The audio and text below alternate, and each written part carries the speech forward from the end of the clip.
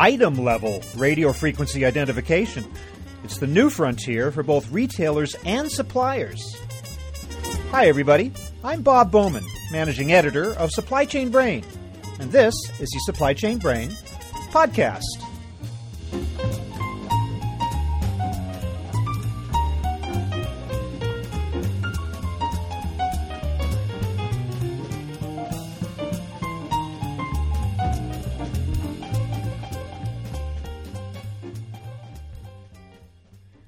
Well, RFID has been around for decades, even dating back to World War II. More recently, there's been a lot of progress toward the use of RFID tags to mark cases and pallets of retail product. But the real potential for RFID to lower costs and enable visibility throughout the supply chain is at the item level. And up to now, that's only been a dream, held back by issues of cost and resources. But not anymore. One of the champions of item-level RFID today is Joe Andrasky, for many years a supply chain executive with Nabisco, and now the driving force behind an effort to realize the full potential of RFID. Joe joins us on the show once again, this time to talk about his work, the results so far, and a paper that he's working on in conjunction with several other supply chain pioneers to lay out the value of item-level RFID for suppliers. Up to now, the focus has been largely on retailers, but this new approach foreshadows the real RFID revolution. So here is my conversation with Joe Andrasky.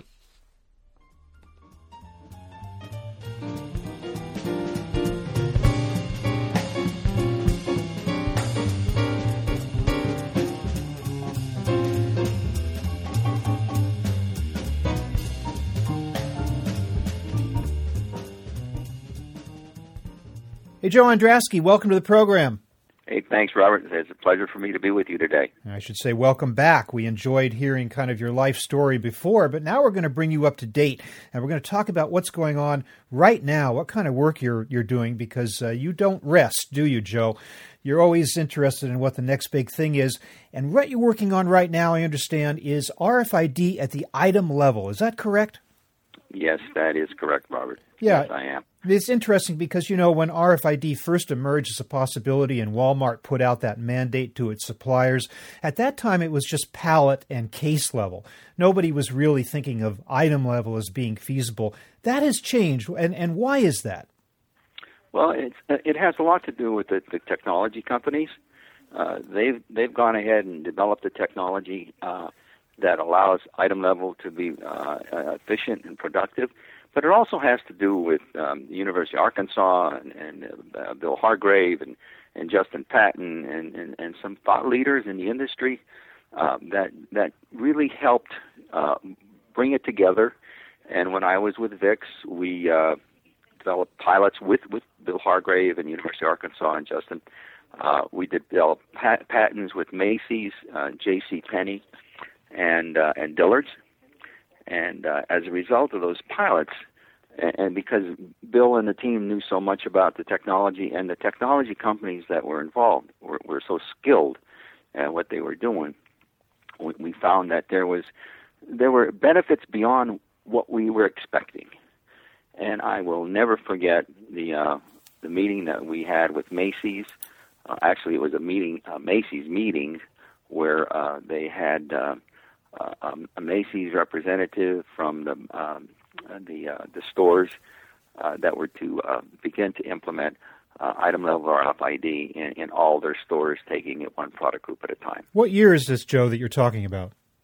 Oh, I want to say this is 2014. That had been in 2011, 2012. Okay. Probably 2011. Uh-huh. Yeah. So Macy's was the big pioneer in that effort? Yeah, I would say Macy's really did a great job. And you know what was great about them is that they shared. Not only did they take it forward, they talked about what they did, how they did it. Their CEO went public and talked about what they were doing and how they were doing it. And it led them to omni-channel. You know, there's a lot of buzz about omni-channel in retail today, and omni-channel was going to be what was going to save the department stores, you know, the bricks and mortars. But Macy's understood, and I'm not so sure everybody's on the same page, but Macy's understood that unless you had timely and accurate information, omnichannel may not work. Because if you tell a consumer that you don't have it in store A, but you have it in store B 700 miles away, and they'll have it the next day, if that product isn't there, if the inventory is inaccurate, then you're not going to be able to make that happen, and the consumer's going to be upset, and they're not going to go for that again. It's always garbage in, garbage out.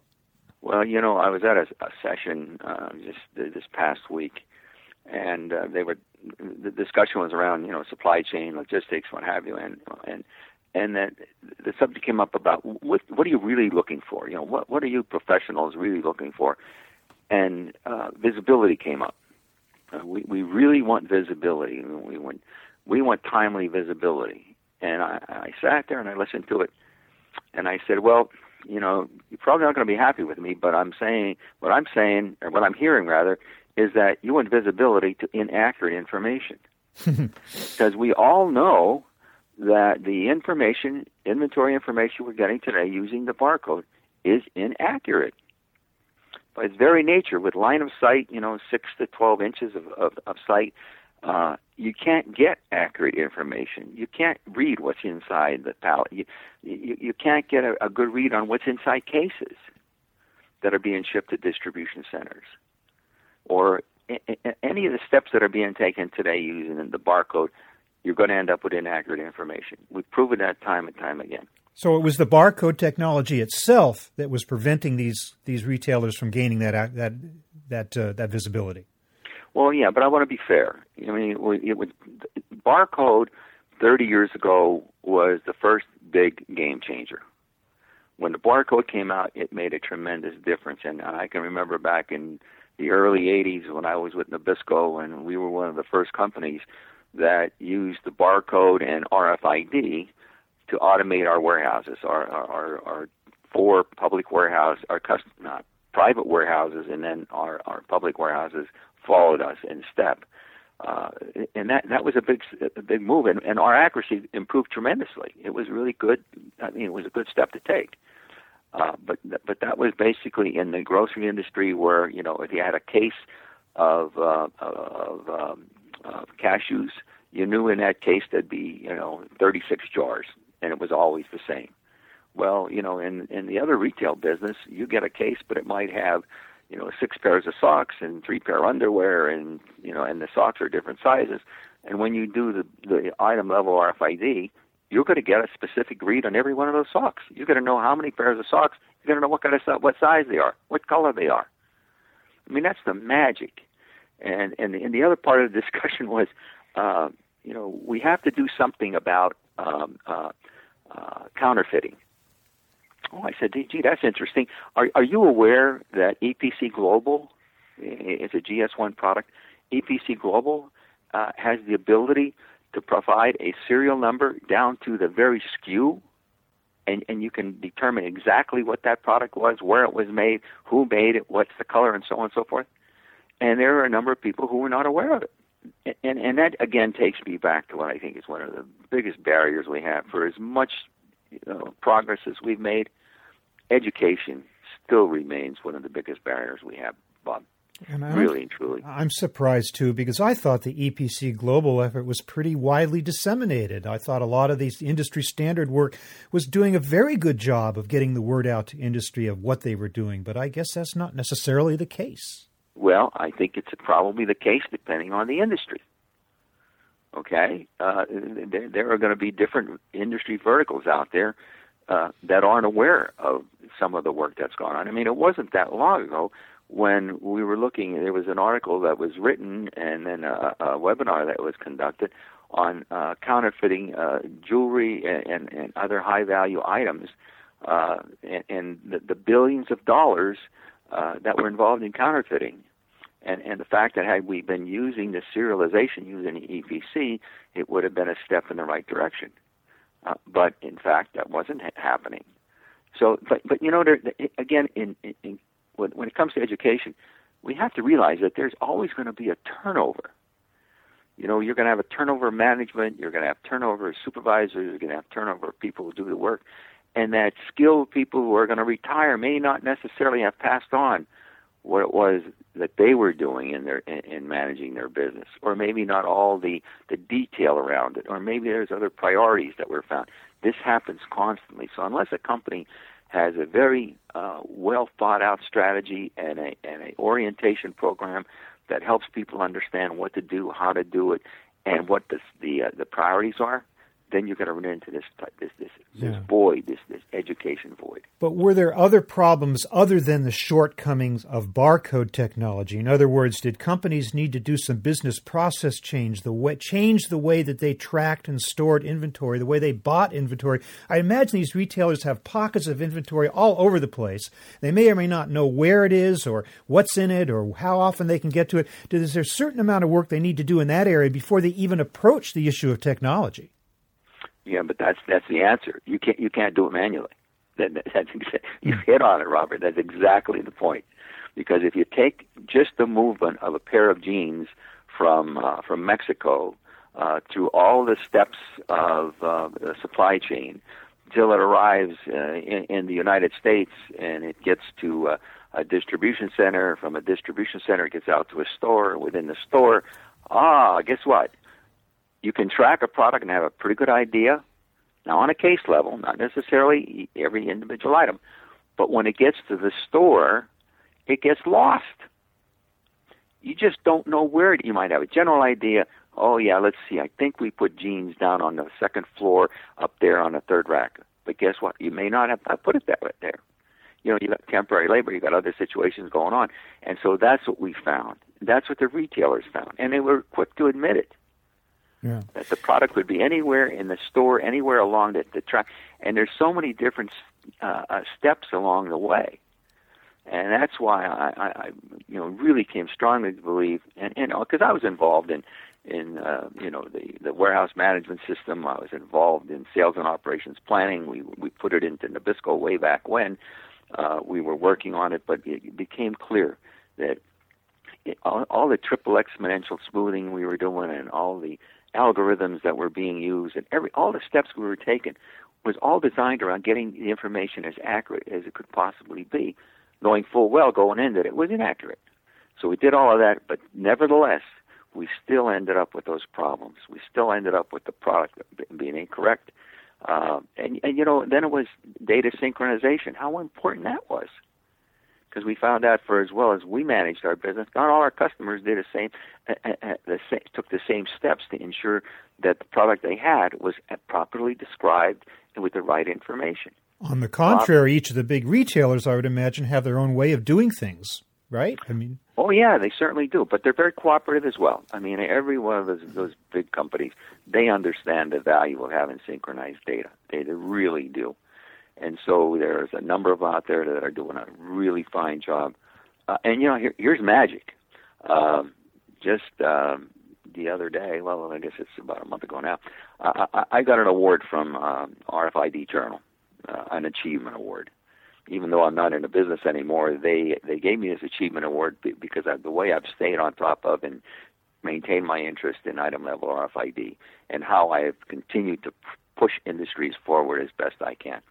Well, what I find out down at their conference is that Marks & Spencer, one of the premier retailers over in Europe, is now going with item-level RFID in all of their stores for all of their products, with the exception of food.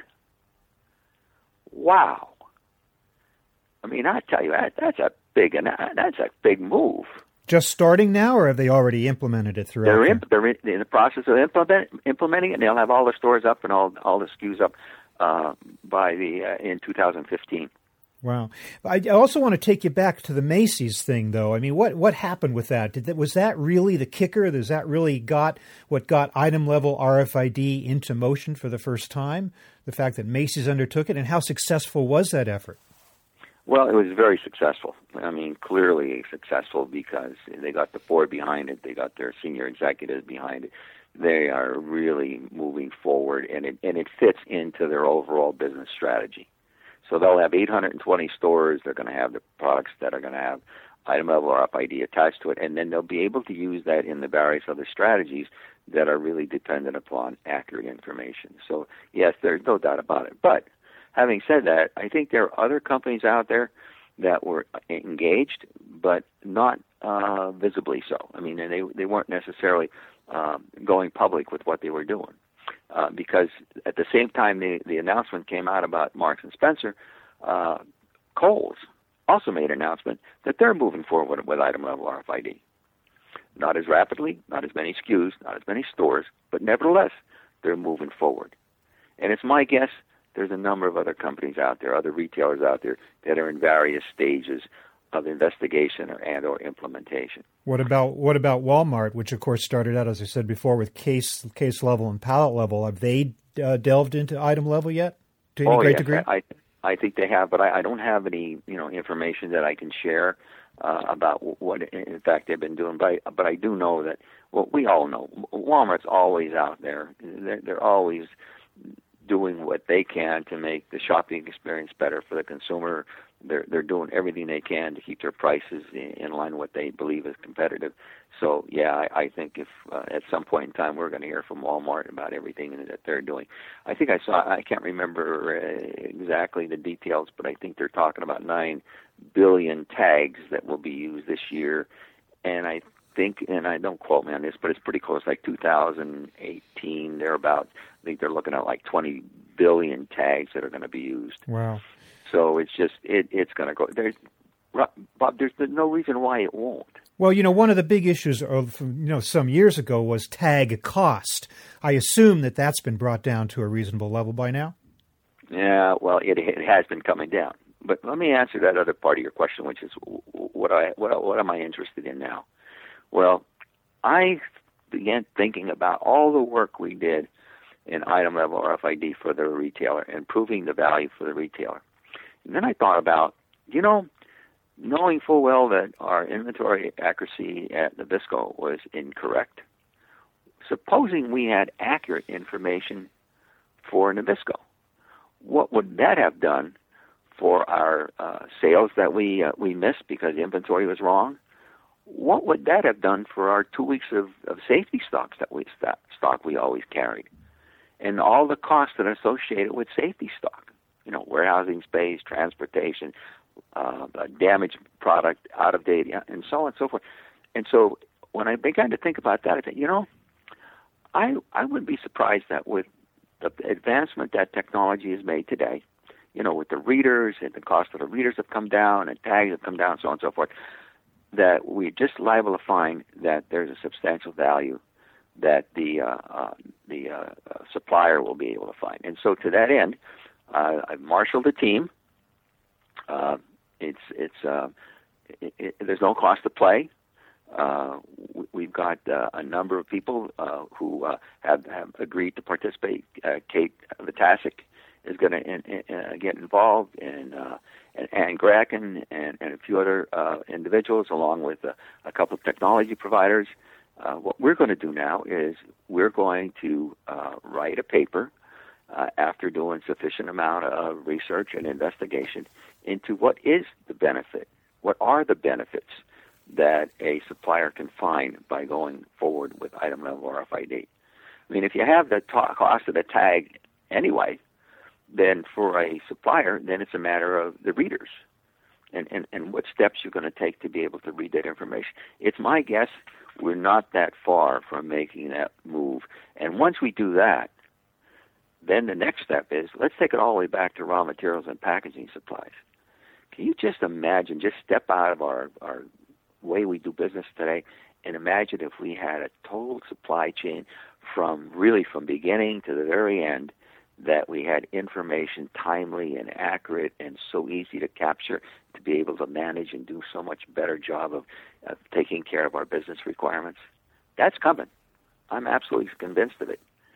Now we got to prove the case out. And as time goes on, the technology, just like we've seen in every other piece of technology or supply chain, as time goes on, it's going to come down. The costs will continue to come down, and the benefits are going to continue to grow, and people are not going to hesitate. They're going to want to get into the game, and they want to do it right. But I thought everybody was already sold on the value and the benefits of RFID. You really need to do another paper in order to push that case? Well, no. Keep in mind, Bob, we did it for the retailer. Oh, this will be for the supplier then. That's the key difference. We never, ever stopped for a minute to say, what was it for the supplier? Mm-hmm. We said all along, well, it's a cost. We just assume. I hate that, when we both assume what that definition of assume is. So that's the answer. So let's look at it from that standpoint. And I think by the time we get done, there's going to be additional progress that's going to be made.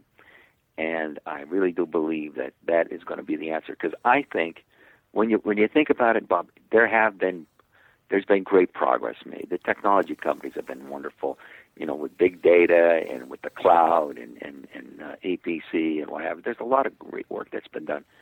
But if you think about it, there's really been no game changer. The cost of percent of sales for these different areas has basically stayed the same across all the businesses. Mm-hmm. So what's the next big game changer? What's really going to change it? And that's going to be accurate information from beginning to end of the supply chain. So for the supplier, it's more than a case of, well, you need to adopt RFID because Walmart told you to, and otherwise you won't get their business. So you get beyond the mandate thing, and you show actual value, proactive value in them going ahead and doing it. That's the magic. That's where it's going to happen. Mm-hmm.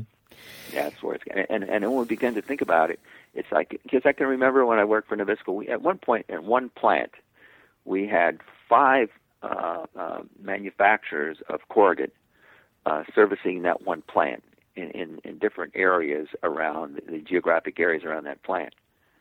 And just imagine the amount of money that was in just in corrugate alone. And we had it out there because we just wanted to make sure that we never ran out of corrugate. Just having accurate information, boy, it's going to make a big difference for you. So this RFID tag, I guess it's more than theoretical, but this is the same tag that could be used to track and show visibility in the raw material stage, at the factory, at the warehouse, in transit, and on the store shelf. Is that correct? The same tag for all that? I absolutely believe that's true. Now, keep in mind that there's going to be some differences because, there's going to be liquid in some of the products, and there's going to be metal. But the industry has already made those changes. Now, and in fact, the tag might be a little more expensive, but it's going to be consistent with the price of the product. So there's a business case that will be developed taking all these factors into consideration. What about food? What's the holdup on food? Well, I think again, it's because as it got started, they said food isn't an answer, isn't a opportunity. It has to do with the price of food, and a can of soup could be selling for $1.77, but then it's cans and it's liquid inside, and that's not going to work. So actually, what I'm trying to do right now is reach out to some of my contacts in the food industry. To begin to see if we can we get a little interest in doing a few pilots on the food side. Think about it. There's a tremendous amount of food that's moved around in our country today, and so if we can get a better handle on food, then we're going to do a better job with controlling food inventories as well. Yeah, I don't see that happening tomorrow, but I do see that that's down the road. And of course, the value of chain of custody in food and the food safety regulations, it seemed like that would be just the perfect technology to help companies kind of comply with that. So when can we expect to see this paper?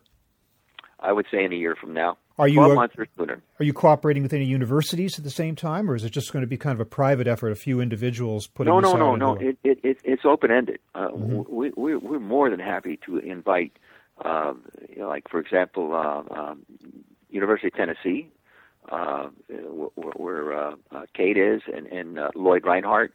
They're going to participate. So, yeah, it is what there's no barrier to participation. Are there any industry organizations, such like, for instance, you have a long association with VIX, any industry associations or organizations or standards bodies that can help make this case or push it a little further along? Oh, absolutely. And we've kept it open. Robert, there's no barrier to participation. And we also said there's no cost. We want to make sure that if you want to play in a game, you don't have to worry about trying, that there's going to be some sort of initiation fee. We're going to limit the amount of travel. We can do most of the work using webinars, and I've got this small team that I work with here that and has some new technology for webinars, and it's amazing what we can do with it. So it'll be communication that we can handle either on the phone, or we can do it with the various technology pieces that we have in place today. If people want to know more, or they want to keep apprised of your efforts and keep up to date on what you're doing, where might they go, or who might they contact, or how might they stay in touch? Just have them come to me at my email address, and Which I'll is? be happy to have them. Which is? It's joe.andrasky@collaborativeenergizer, that's all one word, .com. Okay, and I will also put that in the show notes so that they can see that and they can click on it and take it directly to you. Well, Joe, just like all my conversations with you, I feel like after half an hour I've barely scratched the surface. So I'm going to want to revisit this at some point very soon. But in the meantime, we're going to have to close this out. But thank you once again so much for joining us and helping us to understand, where this technology can really take us. Thanks a lot. Hey, Bob, you're more than welcome. I always enjoy speaking with you, my friend. And you call on me at any time. Take care, buddy.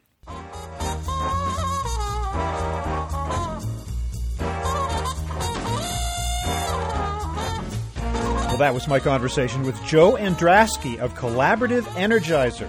Hope you enjoyed the show. Don't forget to check out Joe's new book, My Incredible Supply Chain Journey, proceeds from which will go to the Wounded Warriors Project. I'm Bob Bowman, managing editor of Supply Chain Brain. We're online at www.supplychainbrain.com, where we post a new episode of this podcast for streaming or downloading every Friday. You can also read my Think Tank blog, watch nearly 2,000 videos, and access all of our other content, including the digital edition of our magazine. Look for us on Facebook and LinkedIn, and follow us on Twitter @SCBrain. See you next time.